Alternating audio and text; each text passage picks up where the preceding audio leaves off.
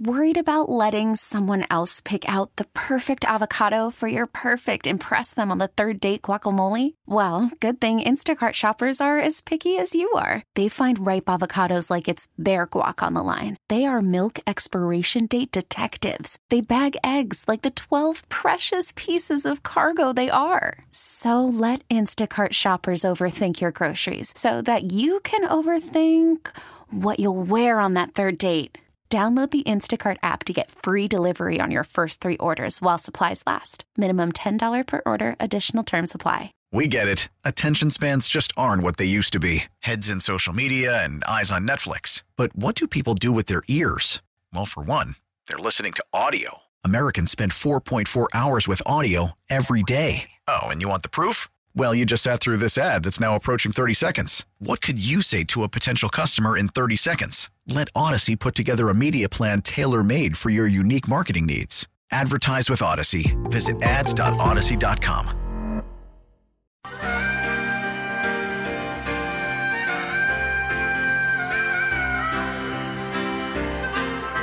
Here's a good idea. Have a point. It makes it so much more interesting for the listener. Welcome back to the last hour of At Your Service this evening. Brad Young sitting in, and I always forget to give an email address, and I want to give that out because I always enjoy hearing from listeners. The email address of my law firm, it's byoung, B-Y-O-U-N-G, at harrisdowell.com, H-A-R-R-I-S, as in Sam, D as in David, O-W-E-L-L. I always enjoy hearing from listeners, and I respond to every email. So if you want to shoot me an email, something you heard on the show, a topic you want me to cover, just want to complain about the sound of my voice, doesn't matter, shoot me an email. I'll be happy to respond, even to the critical ones. I mean, I especially like the critical ones, just like I especially like when folks call in to disagree with me, because that's, frankly, that's a lot of fun. Kind of like negotiating with car dealerships to buy cars. I love doing that. I love it. And most people cringe, but I think it's a lot of fun. I would actually pay to do that. Anyway, one of the things that that wasn't a lot of fun necessarily was last night's State of the Union address. And I always watch State of the Union addresses. Doesn't matter who's the president. I watch every one. And a couple of things that jumped out at me, and if you've got some ideas and want to call in, 314-436-7900. A couple of things here. First of all, when President Biden was talking about jobs being added, he talked about he's added 12 million new jobs, the most of any president ever, 12 million new jobs. Well, according to his own government, according to the U.S. Bureau of Labor Statistics, Biden has only added 2.7 million overall jobs. So he only exaggerated it by, 450%? So that's not too bad for a politician. Not too bad at all. But when he talked about guns, this is one of the things that gets me. And I was really hoping, I was crossing my fingers that he would say, talking about gun control, that he would say, you know, you when the Second Amendment was ratified, you couldn't go out and buy a cannon. And two things. First of all, he may have actually remembered when the Second Amendment was initially passed in 1789. He may have actually been there. I don't know. But the fact is, you could buy a cannon in 1789. You could go out and buy a cannon in 1889. You could go out and buy a cannon in 1929. It wasn't, I think, until the 1930s that buying a cannon was regulated in any way. So I just love it when he throws out that stat because it's just blatantly wrong is what it is. But he talked about gun control, banning assault weapons. And my wife often tells me, Brad, save it for KMOX. But one of the things that he said is that we should ban assault weapons. Well, maybe President Biden's not aware, but assault weapons are banned. You cannot buy assault weapons in this country. An assault weapon, by definition, is an automatic weapon. Automatic weapons have been banned for decades and decades. You can't own them. Now, you can modify, and some people have done that, where you modify semi-automatic weapons to fire in a full auto mode, but that's illegal. It's already illegal. So we've already banned assault weapons. And the other problem that I had as we were talking about weapons is he said that talking about the gun control ban that went into effect, or the gun control laws that went into effect in 1994 and expired in 2004. He said it was a great success, I believe is the term that he used. Well, what's interesting is nobody really says it's a great success. Every study that's been done, I researched it today, every study that's been done has shown at most it was inconclusive. I mean, even these great stalwarts of conservatism like the Washington Post and the New York Times said that either there was no benefit from the gun ban or that it was inconclusive. So I'm not aware of any study that showed that 10-year gun ban accomplished anything. It just didn't. So there's no reason to believe that it would accomplish anything now. Furthermore, after the 2000 or the 1994 gun ban went into effect, the Supreme Court ruled in the landmark case of Heller versus New York that people have a Second Amendment right to own weapons. And we've seen many of these state gun bans, including the one right next door to Missouri in Illinois, has been ruled unconstitutional. And there's no reason to believe that any federal act or action to try to ban so-called assault weapons, and when he talks about that, he's really talking about semi-automatic rifles and semi-automatic pistols, neither of which are assault weapons. But be that as it may, even if you would pass such a ban under the current Supreme Court precedent, those would be stricken down as being unconstitutional. So not only is he wrong in what he talked about being futile, it would also be arguably unconstitutional. And we'll find that out because I promise you with 98.6% certainty that once that Illinois gun ban goes up to the Supreme Court, it'll be stricken down as being unconstitutional, just like the Supreme Court did to multiple laws in New York and Washington, D.C. So those are some of the problems. But I got to tell you, one of the issues that I had with the State of the Union address, not talking about Democrats, it was with Republicans. I'm sorry, but I want our legislators to operate with a sense of decorum. I really do. And so when Joe Wilson yelled out liar several years ago, in the State of the Union address, I didn't like it. I was outraged when Nancy Pelosi ripped up President Trump's speech while she was standing right behind him. I was outraged by that. Not because she's a Democrat, not because it was President Trump that was speaking, but it was because you are an elected official and there's a certain amount of civility and decorum that should go along with that position. And when we had Republicans screaming last night, including Marjorie Taylor Greene, that is not professional, and I don't believe it upholds the standards and the expectations of people who hold those offices. Now, afterwards, you can go on any cable channel, whether it's Fox News or whether it's MSNBC, depending on your political persuasion, and say anything that you want in terms of what the president said being fantastic or terrible. But in that chamber, you're representing our country, and that is not the time to boo the president, even if you disagree with him. And unfortunately, I think President Biden suckered some of those Republicans in because he specifically said things to garner that kind of a reaction. And so, to me, I thought that they got duped into looking foolish on television, and the president looked presidential.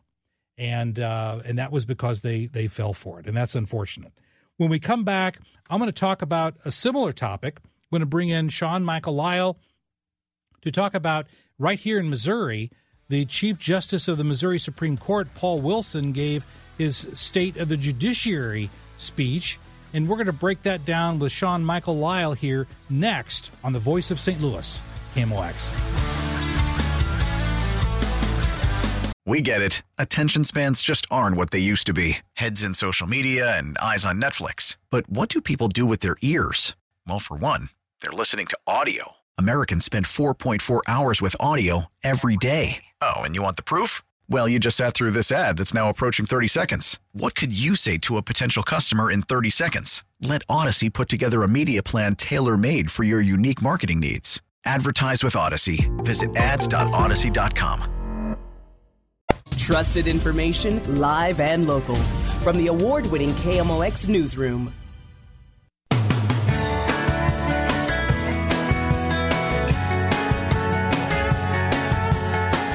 Welcome back to At Your Service, Brad Young in this evening. And I wanted to bring in Sean Michael Lyle because I talked last segment about the State of the Union address, but there's something that doesn't get nearly as much attention, but the Missouri State of the Judiciary address.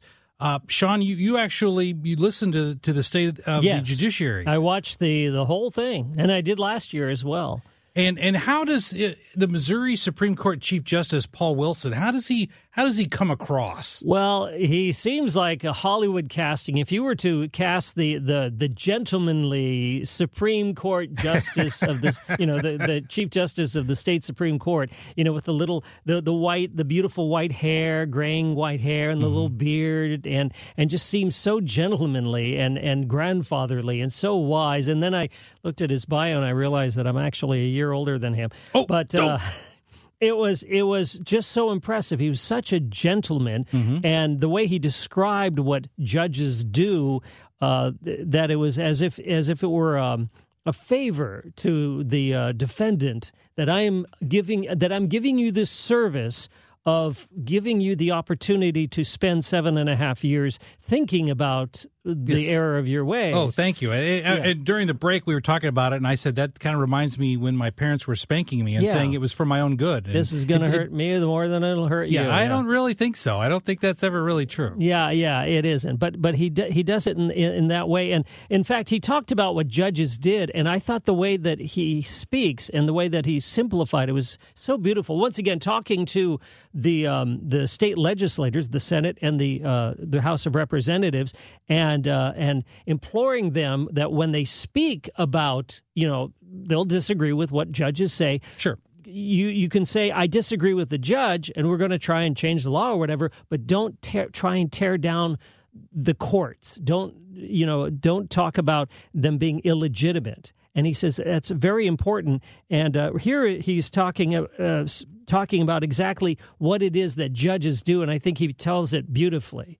Nearly 1.5 million times every year, courts apply the law to resolve the dispute in front of them. The law comes from the people in the form of the state and federal constitutions, and it comes from you in the form of the laws you write and the local ordinances and administrative regulations you authorize. Judges apply this law to the facts to resolve the disputes brought to them. That's it. Lawyers like to make simple things sound complicated, but that's all we do. Figure out the facts of each dispute, who did what to whom, and apply the law to resolve it. Being a judge isn't easy, but it's real simple. I thought that was beautifully put. It is. It's nice to know that I spend my day job. I'm not doing anything complicated. Right. I'm just resolving issues. Yes. That's all I'm doing. I thought he said that very well. He also getting to the idea of especially decorum and just the importance of the law. He talked about the selective enforcement, because we see that, DACA, for example, was selective enforcement. I've decided I'm not going to apply the law, and I'm going to have an executive order saying that I'm not going to, whether you agree with the objective or not. But anyway, he gave a common example of how important it is and why we follow the law. Think about it this way. Every one of us has pulled up to a blinking red stoplight in the middle of the night with perfect visibility and not another car in sight. We still stop. Why? Because we believe so firmly in the rule of law, we don't even consciously think about it. If that belief falters, if we only follow the laws we agree with, or only when we want to, society won't be fit for any of us to live in. Everything we do depends on that public trust, and all of us have a stake in protecting and fostering it. Yeah, see, that's beautifully put. I mean, obviously, he doesn't live in St. Louis when he was talking the stoplight. Well, I was thinking there, Sean, as he was saying that, I thought, please don't ask me under oath whether I fully stop at every stoplight, because I'll just refuse to answer on the grounds that it might incriminate me. Yeah, but like I say, he puts it in a very simplistic way, but it is one of those things that to me, it's a little naive, and I wouldn't mind saying to him that when you're in there in the court, especially a criminal case, and there's that big giant seal behind the judge and everything, sure. and the judge believes with all his heart that it is respect of the law, and it is, the respect of we, the people, sending our representatives to craft the law, when you know perfectly well it's the bailiff's gun. Yes. Is the reason that everybody goes along with this. It really is. That's true. And none of us ever agreed for this. There's not a human being alive who ever agreed on this system. This was we inherited this, and we've never gone about changing it. But his point, I think, is really well taken. That it's only it only is what it is because we all agree on it. And when we stop agreeing on the basics, that's when we could start getting into trouble. And I think we're starting to see that. We are. But also, I was just thinking there was a St. Louis County judge that I was in front of many times over the years. His name was Judge Kenneth Romines. And Judge Romines was a well-known cigar smoker. Mm-hmm. And so when he was a circuit court judge, he would literally sit in his courtroom right below the sign that said no smoking, and he would smoke his cigar. And the idea was, who's going to tell the judge you can't smoke in your own courtroom? Nobody. So he would smoke in his courtroom. Nobody ever said a word, not even the bailiff that had the gun. But when he got promoted up to the Court of Appeals, where he was only one of several judges on the Court of Appeals, he would have to go out the back door and stand on the sidewalk to smoke his cigars because they wouldn't allow him to do that. But when he was in his own courtroom, he could do pretty much whatever he wanted to do. But speaking of smoking, one of the things that Supreme Court Chief Justice Paul Wilson mentioned was the problem or the burden that this expungement of marijuana convictions is really having on the court system. And that's one of the things that when you write a law, and he was talking about that to an extent, when you write a law and you the representatives of the people decide that this is how it should be, or in this particular case, it was the voters who decided that, you are dumping a huge pile on the clerks and the staff of these courts. And he thanked the legislature for the raise that state workers got last year and the one that hopefully they're hoping will get this year. And, it is a huge burden on these people that, they show up to work every day. They put in their 8 hours. They work hard. And now all of a sudden there's this expungement, which is this huge burden that is put on the staff. And these staffs aren't large, and they can't go out and just hire more people or temps. Because they have budget constraints. But I was on this morning with Debbie Monterey and with Carol Daniel on Total Information AM talking about how, and I looked this up, in the history of Missouri, there have been 770,000 convictions for marijuana laws that would fall under this expungement. And the court system is supposed to go through and proactively seek out all of those cases and see whether they apply or not for an expungement. That's an enormous, monumental, Herculean task that's been thrusted onto the court system that they really don't have the budget to handle. Yeah, and the interesting thing, too, is that the proposition that the voters passed did not include and there's tax that's coming in from that. You would think that the tax that comes in, that part of that would be set aside for the administrative purposes.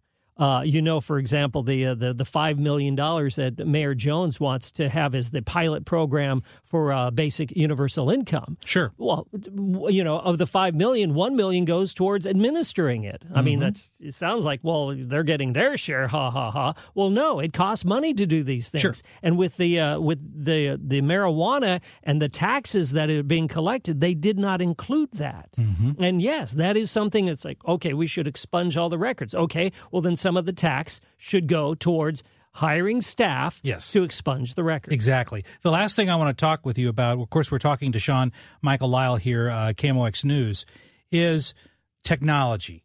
Chief Justice Wilson addressed the idea that Missouri is really on, to some extent, the forefront of judiciary technology when it comes to automating the courts. Yeah, for years they've had a $7 filing fee, which some people gripe about, and it's up for renewal. And so he begged the legislature to renew the $7 court filing fee, because that money has been going towards technology where what used to be almost impossible to get, you can now actually go to courthouses and all the documents are available in courthouses and certain libraries and other places. Sure. But and a lot of things you can do online at your own computer. But as of July, he said that any court document available anywhere in the system will be available online to the public. So everybody can access every document starting this summer, and that's because of this technology and the $7 filing fee. And he says in order to keep that going, they really need to keep the $7 filing fee going. And that's truly amazing. Everything that I do with the court system now, it has to be done electronically. We electronically file. We get notices electronically. It's cheaper. It's faster. It's better in every way. But to have every document in our court system, we talk about having open courts. That's truly open courts when they're all available digitally. Yeah, he was mentioning, too, the fascinating thing was that because of the pandemic, that so many things that were forced to be done over a video conferencing is now done routinely. And he says it's amazing how quickly you can go from, I can't imagine doing things this way, to how could we possibly do it any other way? And that was one example. So to have arraignments, for security purposes and everything like that, just ease for everybody involved, that you can have a court hearing where a witness is over in this county and another witness is in that state, and the suspect is still in jail, all going on at the same time. He says that has become so commonplace, and it has made things so efficient. It really has. Yeah. I couldn't believe that you could have efficiency and court in the same sentence. But you truly can here, and that's why I have to keep a blazer and a button-down collared shirt and a tie in my office, because I've had to do a lot of Zoom mediations with judges that I didn't know about, and I had to change clothes right in there, but still wearing blue jeans, and it was just fine. I'm sure they're going to have an Armani suit app that you can put on your phone. That'll put you in a nice-looking suit. I certainly hope we can get to that, because although I can't afford an Armani suit, but I'm sure someone can. But the app. But get the app. Like the one that makes you into a cat face. Yeah, it'd be just like $5. You could have the app and be wearing an Armani suit. And it'd always change your suit every day. And make me into a 38 regular instead of the size that I really am. In any event, Sean Michael Lyle, thank you so much for joining us here to talk about the state of the judiciary. Hey, we've got some other news to cover. I want to talk about our own esteemed representative, Cori Bush, made the news today. We're going to talk about her testimony on Capitol Hill next on At Your Service. Call from mom. Answer it. Call silenced. Instacart knows nothing gets between you and the game. That's why they make ordering from your couch easy. Stock up today and get all your groceries for the week delivered in as fast as 30 minutes without missing a minute of the game. You have 47 new voicemails. Download the app to get free delivery on your first 3 orders while supplies last. Minimum $10 per order. Additional terms apply.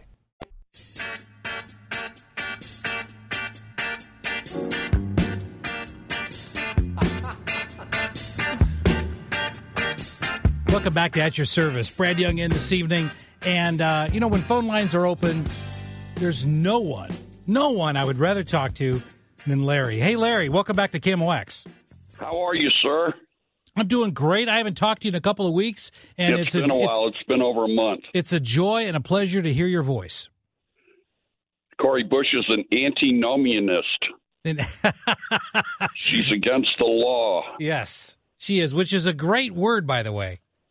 It's a word I learned theologically. Yes. So anyways, yeah. So anyways, I wanted to, real quick. I don't want to take up much of your time. I want to discuss the talk by Mr. Pinocchio last night from the pulpit. Mm-hmm. So I'm a little older than you. I'll be 72 in March. So I go all the way back to the Kennedy assassination. So right away, we've got three words that these Democrats like to use against us Republicans: Social Security, Medicare, Medicaid, whatever, and Russia. So when Kennedy was killed, the first thing that was put out, it was the Russians. Mm-hmm. It was Lee Harvey Oswald went to Russia. It was all about Lee Harvey Oswald. They had Lee Harvey Oswald pegged before they even did any investigation. It was pathetic. So I would like your opinion on these catchphrases: Social Security, Medicare, and the Russians. Because you know what? As a dyed-in-the-wool Republican, I get sick of the chastisement. Yes, well, I do too. And that's why I think he was intentionally goading some of the members of the Freedom Caucus last night when he made that statement, because either party wants to get rid of Social Security. Now, it needs to be fiscally responsible, and I'm all in favor of trying to make it more fiscally responsible because it's going to be broke in 10 years. But there's no real movement to do away with Social Security. Yet he threw that line out there really for the sole purpose, in my mind, of getting boos from the Freedom Caucus, which in turn makes him look presidential. I mean, I often like to say, Larry, that if you want to look skinny, you stand next to a fat person. And that's literally what the president did last night. He allowed himself to look presidential, even when about a third of the words he said, I had no idea what those words were. Yet he looked presidential because others in the House did not. I would give him a C on his presentation and an F on his facts. Oh, his facts were just about 75% of what he calls facts were big lies. Yeah, I gave one instance earlier in the show tonight, Larry, when I pointed out that he claimed he's created 12 million new jobs, when his own Bureau of Labor Statistics puts that number closer to 2 million. So he's only exaggerating by like 450%. Well, at least he spared us the fact that when he took office, the inflation rate when Trump left was 1.5, and now it's about 8. But he keeps telling that same lie. He must think we're imbeciles. I don't understand why he keeps telling these lies over and over. Yep, and we know for a fact, Larry, one of the major causes, the major drivers of inflation is increased government spending. And that's and that's all that we've seen in the past 2 years is increased government spending, just running that money tree out as much as possible, giving away money. And when that happens, prices go up. It's a known economic factor, and yet he tries to blame it on Putin as far as the inflation goes, and really no one believes it.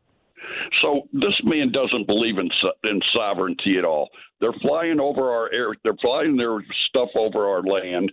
The borders are wide open. We got all these deaths from this fentanyl. Why can't we do something to get this guy out of office? He's costing lives. He doesn't believe in sovereignty. Well, the best thing that I think we can do at this point, Larry, to get him out of office is to encourage him to run for re-election. Yes. You know, I'm going to send. Actually, I was thinking about mailing a postcard, and taping a dime to a postcard and mailing it to the Biden for re-election campaign. That would then force him to mail me a thank you letter, which would cost him more than the cost of my postcard and a dime. And then that way, if we did that often enough, it would drain resources. Well, I guess in theory it would drain resources from his campaign fund. No, he's got the Chinese back in his. Well, that's true. You got to realize where he's getting his money from. I know. Well, Hunter Biden keeps selling artwork for $600,000, and apparently only the Chinese are buying it. But Larry, I'm glad that you finally called us back because I've been missing you, buddy. All right. Have a good evening. Thank you for your service. It's great to talk to you, sir. One of the things that happened today is that there were these hearings on Capitol Hill regarding Twitter.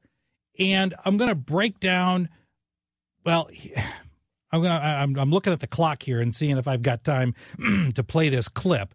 But here's what I want to talk about before we get to the clip. The hearings today truly exposed that the FBI and our government has been in a campaign to censor your speech, period. Now, most reasonable Americans. I've got some of my people at my law office. We talk about this all the time in terms of free speech issues. And reasonable people don't want the government controlling our speech. And yet that's exactly what the Biden administration was trying to do. For example, the Twitter files that we just heard, and we're going to hear more about this as these hearings unfold, reveal that the FBI was critically involved with and directing Twitter and presumably Facebook as well and other social media outlets, was specifically directing them about what to say and what to squelch. And folks, that's the quintessential definition of censorship, when the government controls what can be said and what cannot be said. And as these hearings go on, we're going to hear a lot more about this. But it's interesting that our own representative here from the city of St. Louis, Cori Bush, she apparently is in favor not just of the FBI directing social media about what they can say or can't say. Cori Bush is in favor of the government actually owning and controlling and directing all social media. You think I'm making that up? Here's what she said. These social media companies have shown themselves unfit to maintain a digital public square with almost universal usage and vast power. Their purpose is not to facilitate healthy, fact-based discourse. It is to aggressively pursue profit for their billionaire executives and shareholders. Even when they make a good decision about removing a post or a user, it is only to make a profit. This existential problem will not be solved by asking these for-profit corporations to tweak their approach around the edges. We need to re-envision what the internet can be. Digital platforms, including social media, are here to stay, but we need to make sure that they operate for the public good and not the private interests. We need to invest in better alternatives to big tech, and we need to establish public ownership and control to ensure these platforms serve everyone fairly. Did you hear what she said? She said public ownership and control of all social media platforms. That's her words.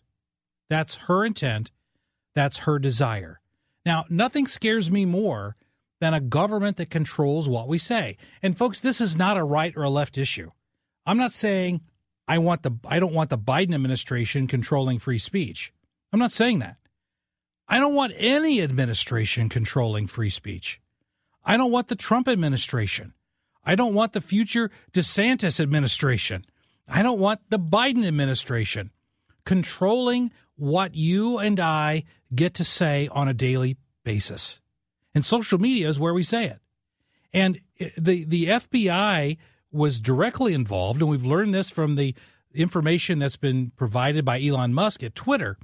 The FBI not only directed what Twitter could say and what they couldn't say, but the emails actually showed that there was a figure in there was an FBI special agent from San Francisco who was in charge of asking Twitter executives to control certain speech and to squelch certain speech.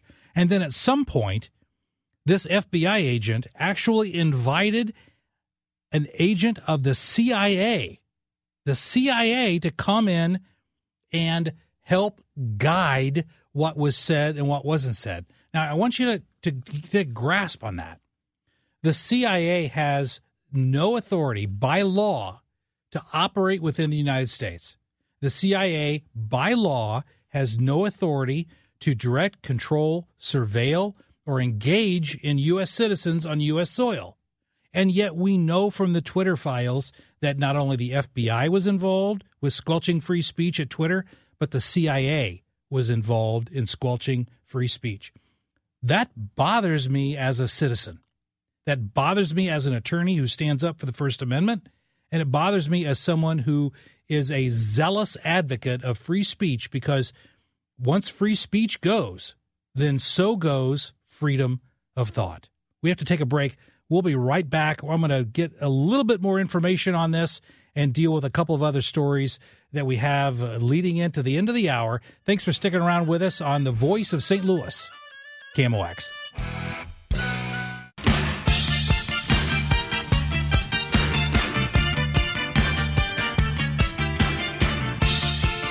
It should come as no surprise that someone that talks on the radio is in favor of free speech. But I'm not just in favor of free speech for me. I'm in favor of free speech for thee. And if you look at social media as being truly the warehouse, the clearinghouse of free speech in this country today, I simply cannot understand how we could have a government official, an elected official, that's actually advocating for the government to control and to actually own all of our social media. To me, that is just unfathomable that a person who's been elected to office would take that position. But what we've developed in this country now, we've seen it with cancel culture, is that people are afraid to express their ideas.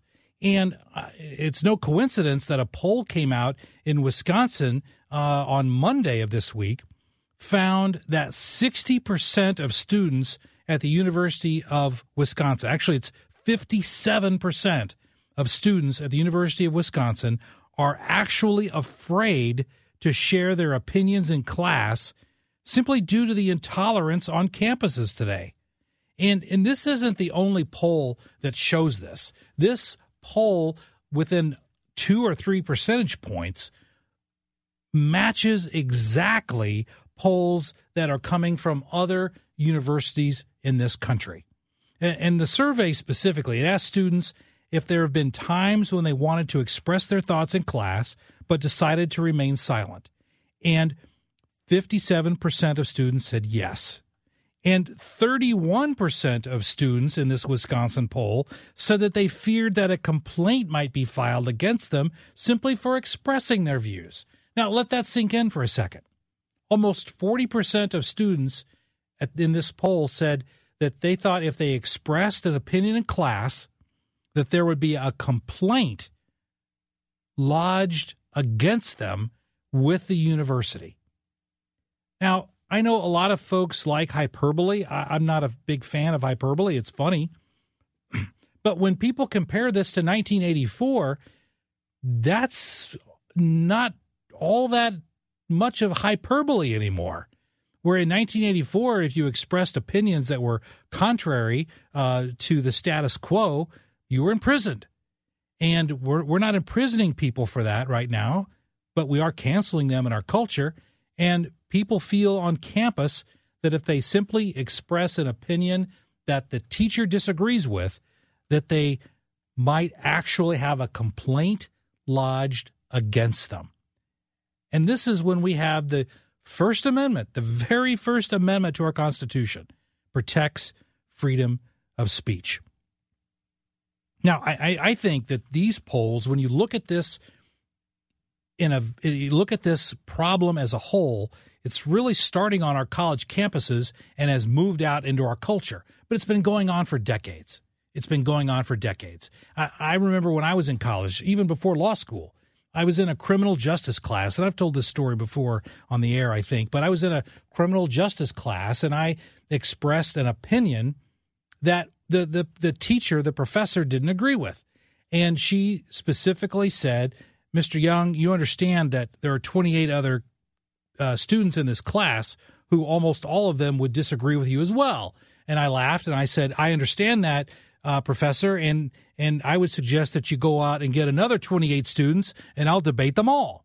And everybody laughed, and I ended up getting an A in that class. I didn't fail it, but I think if I would have expressed that opinion today, that I probably would have failed that class.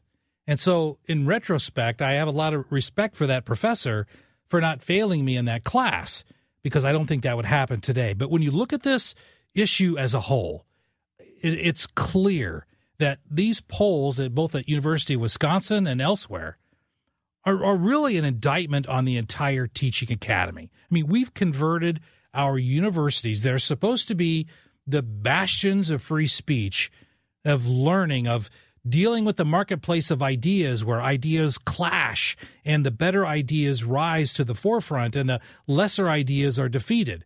We've converted our universities from that type of a system into simply echo chambers that I think overwhelmingly reflect, usually almost overwhelmingly reflect, liberal ideas. And I don't mind liberal ideas. In fact, I enjoy debating against liberal ideas. But to have those ideas squelched, to punish people for having a contrary view, that's not democracy. That's not freedom. That's totalitarianism. And if you look in China right now, China has something called a social credit system. What does that mean? Social credit system means that there are surveillance cameras throughout China that record where you go with facial recognition. It records where you go, what you do, who you see. And it monitors things that are posted online. And if you post things online that are contrary to the government's approval, then your score goes down. And when your social credit score goes down, you're suddenly prevented from buying a home. You're prevented from buying a car. You're prevented from obtaining employment in the open labor market.